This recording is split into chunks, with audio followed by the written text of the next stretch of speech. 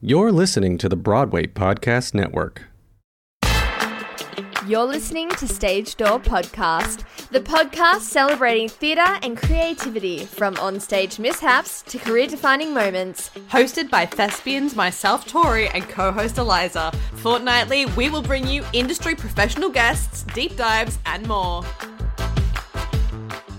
Hello everyone, and welcome back to Stage Door Podcast. Before we get started, I would like to acknowledge that I am on Turrbal land. And I'm on Gadigal land, the traditional custodians of the land on which we work, live, and record, and we recognise that sovereignty was never ceded, always was, always will be Aboriginal land. Today, we welcome Lucy Burke and LJ Wilson to the podcast to chat all things Saturday Girls, a new work written by Miranda Michalowski, which opens as part of Belvoir's 25A season on Friday, the 11th of August. Saturday Girls is a tender and hilarious story about queer girlhood, high school sexual politics, and growing up in a world that's determined to box you in. Please welcome to the mic, Lucy and LJ. Woo! Hello. Pleasure to be here. Hello. Thank you so much for coming on today. We are so excited to chat to you guys about this new work written by Miranda. I guess jumping straight into it, obviously. So LJ, you are the director, and Lucy, you are one of the fabulous actors in this show, and you play the role of Joey. What was the inspiration behind Saturday Girls? I think what inspires me and the backbone of this story the most is having a centralized sapphic story and the elements of its queer coming of age. And obviously the consent storyline is another central storyline to Joey. But those are kind of the main things that have inspired me throughout this process. I guess the lack of representation of those kinds of stories and how important it is that we have them, especially on Australian stages. You know, the film and TV world is really different. The theatre world, I feel like we still have a lot of catching up to do. And that's what is so exciting about this play and why it's so, close to home for a lot of us involved. For sure. I mean, even reading the play, I went, oh my gosh, this is something I really would love to see. And I think so many people can relate to so many of the stories of these people. So what kind of drew you to work on this piece with Miranda? Like, how did that kind of come to be? Well, we officially met for the first time doing an ATYP writing course together, and we were in the same group, and I read her short play at the time, and I was like, wow, this is banging. I was like, this person is really talented. And then post that experience, Miranda reached out and I helped with the development on at KXT last year for Saturday Girls. And then from there, it's kind of like, jump on board, let's apply this play to 2023 seasons. And yeah, we were super lucky to collaborate with 25A.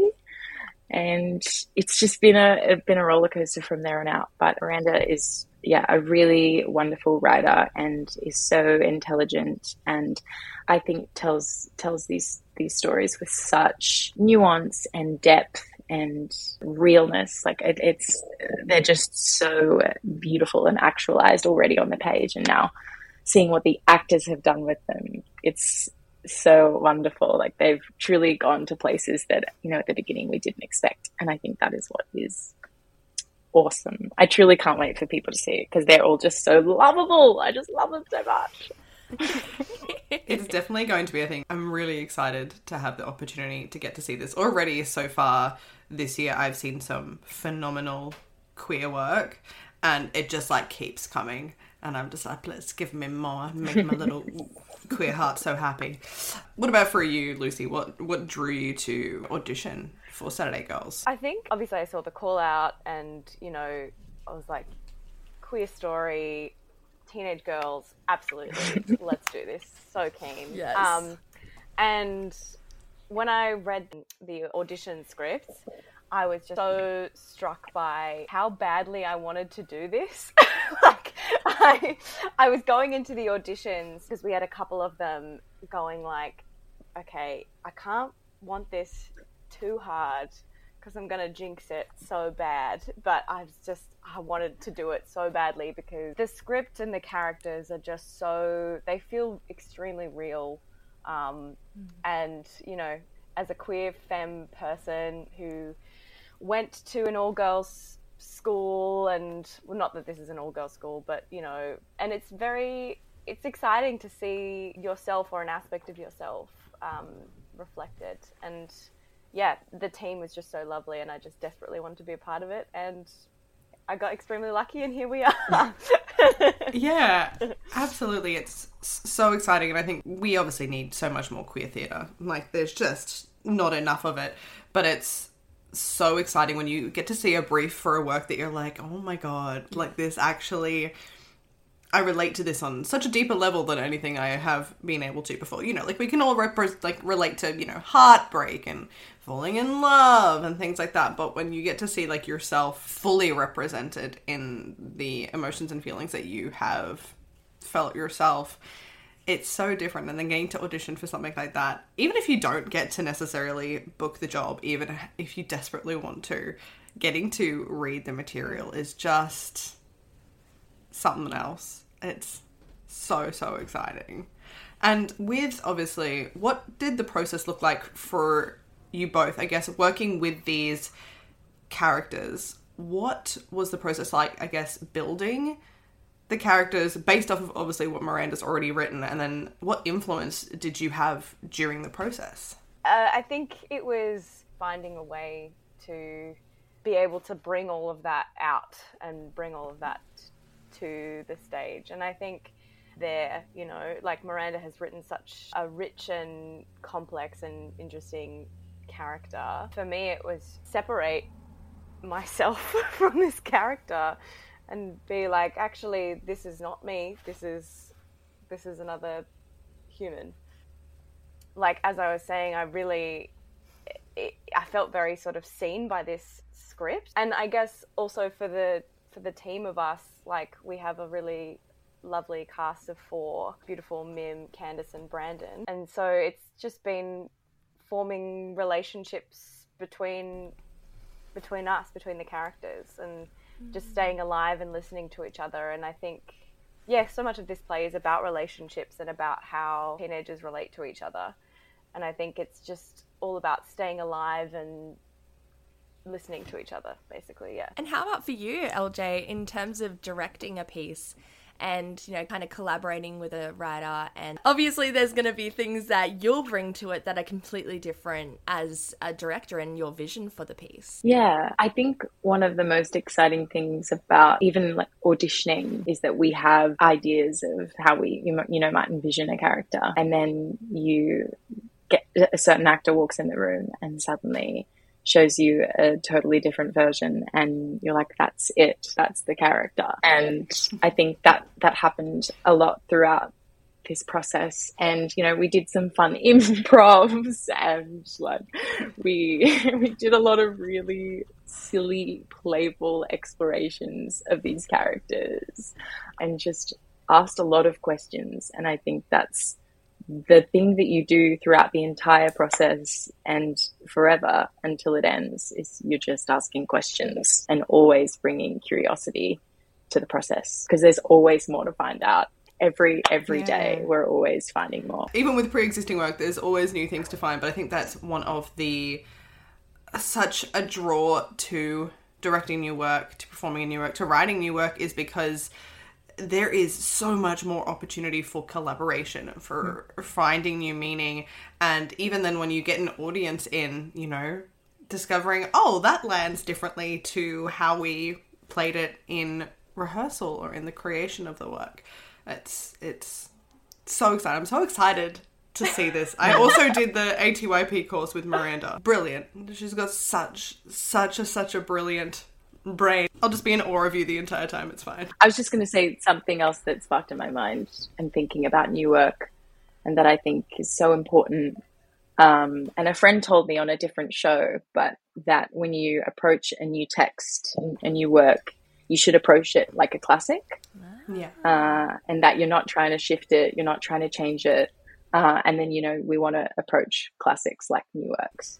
And I think Miranda has very wonderfully given us this text that, you know, does have the weight and the feel of like, yeah, this is classic. This is, and that's another thing about this work too, is realizing like we don't have a lot of a canon, especially in theatre, like as queer people, even especially going as far for, trans characters and non-binary characters. It's like, where is the canon? There isn't one. And so it's exciting to think about this play about really making its mark and taking up some space to, add to the ever-growing queer canon of Australian work. It's super exciting. In terms of this play, how does the importance of social media play a part in this show? It really does. And I think that is, I don't know, like a huge difference between, I don't know, when I was a teenager to teenagers today. Like, we had Facebook, we had maybe Bebo, but like it was not anywhere to the degree that the teenagers today are having to deal with social media. And that is just like, I don't know, growing up, being a teenager, having hormones running around is hard enough. And social media just adds a whole other layer to it. And that's not what this play is like strictly about, but definitely, it has a role to play in it. And my character has nudes leaked without her consent, which is a traumatic thing to happen to anyone. But I think when you are essentially still a child and really not, it's the position of a teenager, especially like teenage girls, teenage femme people, is so interesting because you look like a woman before you are one, or you still have the brain of a child. And so having kind of images proliferated on the internet, it's just got to be, the mindfuck of the century. It's wild that teenagers now, like you said, literally just trying to get through puberty and high school, and then are also competing with TikTok and Instagram and all of that, and the opportunity for things like this to be leaked online. Obviously, it's something that has always been able to happen, but it's so much more prevalent now.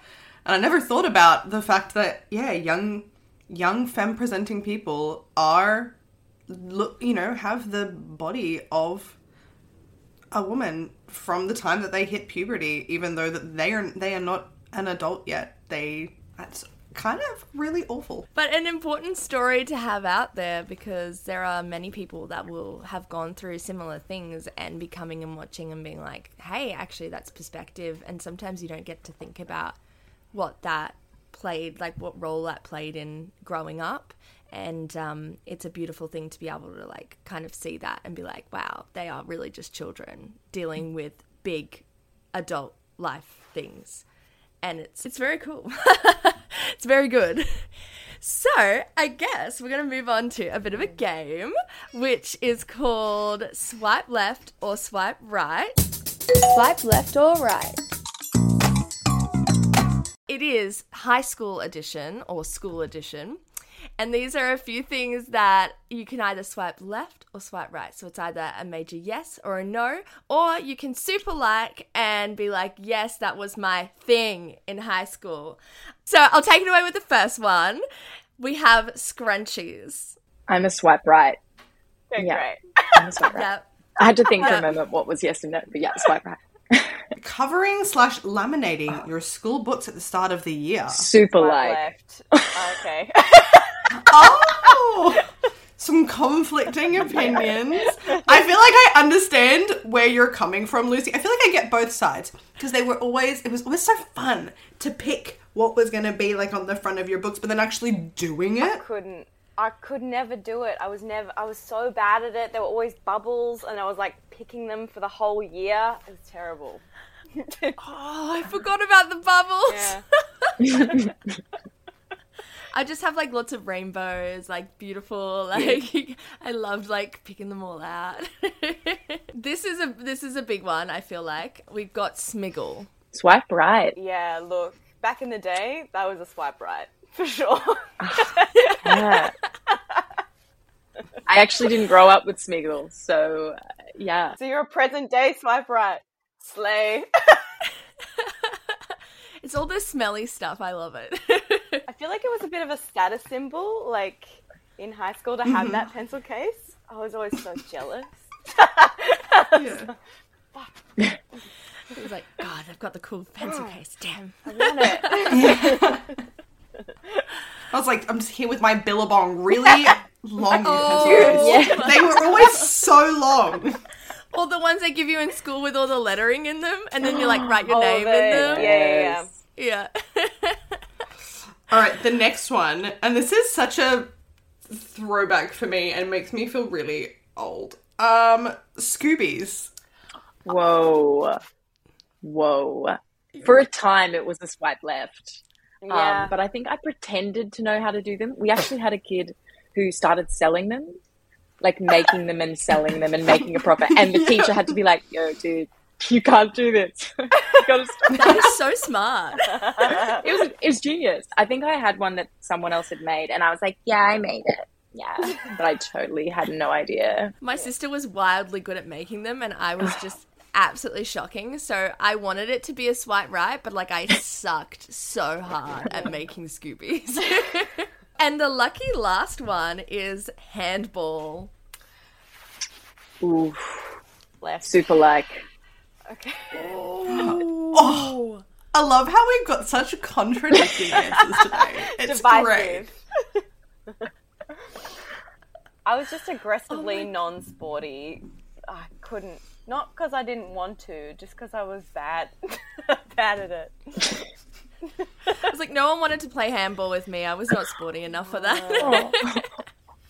No, that sounded really sad, but it really wasn't. I was like, Just wow. little Eliza sitting in the corner, just hitting the ball against a wall by herself. I didn't quite get it. I didn't get the hype around it, and I was just not good at it. Every time I tried, I was like, this is not for me. I don't think I knew what was happening. I think I was just hitting the Get ball it. and hoping for the best. But super like from I loved it. LJ.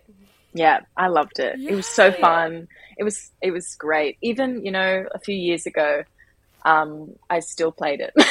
A few times. Hell yeah. Oh my gosh, I love that. Not with, anyway, We don't need, I'll leave it It's there. just- I'll leave it's- it there. It's such an Aussie thing. I don't know if they play handball anywhere else. Feel free someone to correct me, but we have schools have handball courts. Yeah. It's a hardcore In Australia. thing. There are some strict rules. Like, I remember Oh, yeah. being, held, to some... And I feel like sometimes you'd make them up and they'd be like, oh, that's the Polly Pocket rule. And you'd be like, what? What is... I don't know this rule. What do you mean? Secret rule. But they'd be like, you gotta do it. And you'd be like, okay. No, that's great. I love it so much. Well, jumping back into it, how do you think going to a private high school shapes the queer adolescent experience? I have to say I don't fully know, because I didn't go to a private school, and that was also another thing about that I had to sort of, I guess, learn about and ask about, because also my character has quite a religious family and background, and it's another kind of thing on top, and that is something we have I think spoken about in the rehearsal room quite a bit.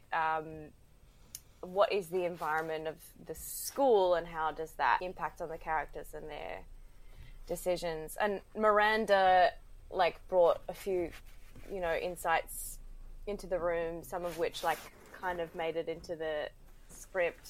There's a story about a gay student of a Sydney private school who was running for school captain and was forced or encouraged to pull out of the race, I think. And sort of, I guess, while things are definitely, changing for the better, I think, for young people, I think there's definitely, I think it would be crazy to suggest that there's not still homophobia, queerphobia, transphobia in these institutions. Oh, absolutely. It's there's definitely, I think, you know, very slowly at like a molasses pace improvement, but I think especially in private schools, it is still incredibly lacking. And even if they say that they're inclusive, they're generally only inclusive to an extent, which is just like they should be able to focus on getting an education and learning about themselves and the world, not about how a school or its students are going to hold prejudice against them. 100%. Especially, I think it would really depend as well, like you said, on a religious school, an all-girls school, an all-boys school, a public school. You know, there's so many, there's a breadth of different schooling in Australia that all have a different impact, and especially there can be a huge religious impact on students having to, you know, question that as well. And yeah, it's a bigger conversation, obviously. But I guess, do you guys have a favorite moment in the show? I'm gonna say the opening sequence. It's a dream like music video. If when you were a teen, you wish you were a pop star dance routine. And it's so incredible. The actors are killer. Every time I watch it, I'm like brimming ear to ear. I'm like a little dance parent being like, woo, yeah, like. It's amazing. Yeah. Doing amazing, sweetie. Yeah.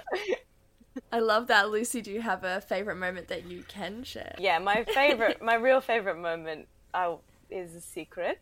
I don't know. There's definitely it's not really a moment, but just like there are just quite a few lines that I can just hear my teenage self or my teenage friends saying, and and those moments are very like, spooky. Like, I feel like this isn't a spoiler. There's a moment in which Mim Kwa's character of Sam is like making a very impassioned argument about the fact that they don't teach sex ed to the queer students at their school, and it's just like absolutely like absolutely that's a very, you know, important issue, but it's that thing when you're not out yet as like a kind of like socially conscious ally. And I don't know if you guys relate, but like there were definitely moments as a young person where I was like, and like, what are the gay people meant to like think about this? Like, they must find that really hard, like just from a purely objective standpoint. Like, I have no actual stakes in this, but just like as an ally, like I think that's really important. Yeah. So that whole scene is like, I just love to watch it. I think it's and she performs it beautifully. Fantastic. So yeah, no, absolutely. That's definitely. I'm now having many a flashback. Yeah. Oh, it makes my soul cringe. Oh, little closeted queer people. I'm just like, I'm an ally. I'm not anything though. I'm just here. I'm just here to watch and learn. I just love social justice. It's just amazing. Yeah. Nothing to do with me though. Never. Not me. Anyway.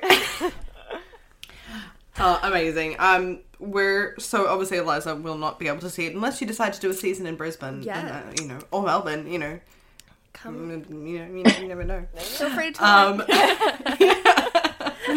But we're coming into the final question for the interview today, or the semi-final question, if you will. What do you hope audiences will take away with them after the show? And you can both answer this question. I'm consolidating my brain. I think for me, and kind of something that Lucy already spoke on, simply is that I hope people see parts of themselves.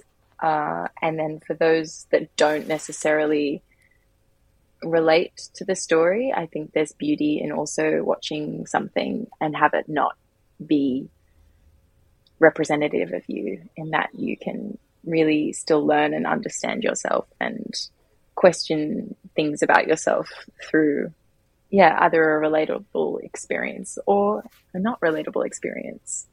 I just hope it warms some hearts, because it definitely warms mine so much.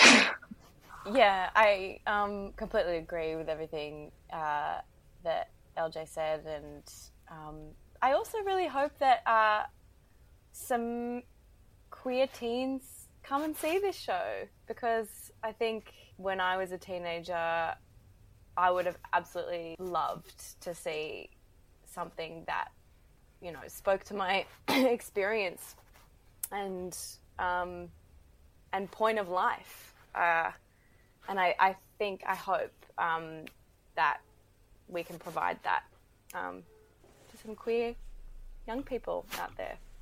Absolutely. It's, I think that's one of the things that is, obviously we want more queer and more diverse stories in general, because that's just what needs to be portrayed on stage. But then also giving younger audiences something to relate to and something that can help them feel seen, because I know growing up there wasn't much of that for us, or it was all very stereotypical queer men generally, or just all, loaded with stereotypes. And so actually having the opportunity for young people to be able to see themselves represented in one way or another, or to, even if they don't feel represented themselves, learning to understand their friends and the people around them is, such an important part of having queer stories. And I think especially queer stories told in schools, like in a school setting, because that's, it's such a formative part of your life where not everybody realizes their identity at that point of life, but so many young people do and don't know how to cope with that, or what to do with that information. And I think that can make them feel very isolated, and being able to, I think, see portrayed in a theatrical sense that they're not alone in not knowing what's happening or what to do with this information is so important. Yeah, I couldn't agree more. I guess before we leave today, we're going to do a little bit of a bedtime story. And so this is a stage mishap or something that's gone wrong. Do you both have a bedtime story for us? Yes, absolutely. Let me paint the picture for you. Ready? I would have been, I think, like 15 or 16, and I was playing The Baker's Wife in Into the Woods Junior at my community theatre, and I was chasing Milky White the puppet, and I think I was supposed to like run down the stairs of of the edges of the theatre up into the audience, and I didn't, and I just ran off the stage, and like fell into the audience, and got up, recovered, and continued. And I think it only added to the humor of the moment, I'd like to say. But yes, it was the night my parents came as well. So, great content for Dad. Great content. Yeah. It's always the day the parents come. Right. All I can imagine is one of those cartoon moments where, the cartoon character goes over the edge of the cliff and they're still running. Yeah. Just But elevated there's them nothing into the underneath them. Absolutely. Yeah. What about you, Lucy? Do you have a bedtime story for us? Oh, yeah. I mean, I feel like I've fallen over a bunch of times on stage. The worst I can remember is a few years ago I was in this show called Nosferatu, which was like a retelling of a vampire story. And the last scene, there was just fake blood all over the stage.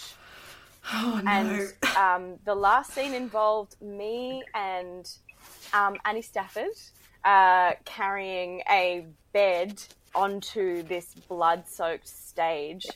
And at the time, I weirdly didn't have like any practical shoes. So I was just wearing these like little heeled boots. and like trying to carry this bed. And I multiple times throughout the run fell on the fake blood. And one time I fell on it so badly that I like hit the frame of this metal bed like directly into my shin.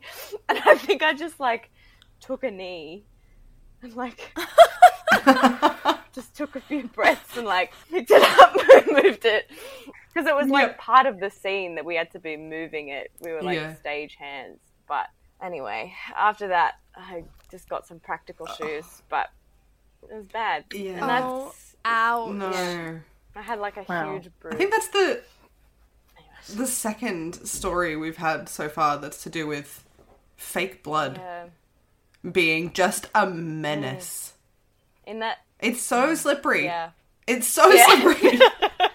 And like the type that we had to have in this show, a few of us had to like, because it was a vampire show, a few of us had to like drink the blood, eat the blood, whatever. I had to bite the head off a bat, whatever. So like it had to be edible, so it was really sweet and sticky. Oh, no. Oh my gosh, no. No, thank you. And then just falling into that? Yeah. Even better. Well, thank you so much. Those were some excellent bedtime stories. Truly. And we're now at the portion of the show where you are going to plug your show. Tell us, where can we get tickets? When is it on? Social media links. Give us all the information. Yes. So it's obviously you can go onto the Belvoir Theatre website, but also you can follow at Saturday Girls Play or at Tale of Tales Productions / at Sour Cherry Productions. It's a co-pro. It's on from the 9th to the 27th of August. Preview tickets are $20. Rested seasons $25. Such a good price. Super accessible, which is really exciting for us. So we hope that many people come and see it. Fantastic. Absolutely. Well, thank you so much to you both for coming on and having a chat to us today. We are so excited to see this new show. We love seeing new queer theatre and representation on stages in Sydney. But thank you so much again to both of you for coming on. And to those listening, please do make sure if you are in Sydney, go and see Saturday Girls at Belvoir. It is in the downstairs theatre. That's where all the 25A shows are going to be. Obviously, also check out the rest of the 25A season because there are some fantastic shows happening this year. But anyway, you guys, thank you so much for being here. And until next time, stay happy, healthy, and safe, and we will see you then. Bye. Bye. Hey, it's Leslie Odom Jr. here on the Broadway Podcast Network to tell you about the Rise Theater Directory, a program of Maestro Music. Rise is a national online resource designed to connect and empower backstage and administrative and creative theater professionals from underrepresented backgrounds. If you work or aspire to work in the theater community, this can help you find your next project. And if you hire theater professionals, search the Rise Theater Directory to find your next team. Create your profile now and get more information by visiting risetheatre.org. That's theater with an RERISETHEATRE.org, because only together we rise.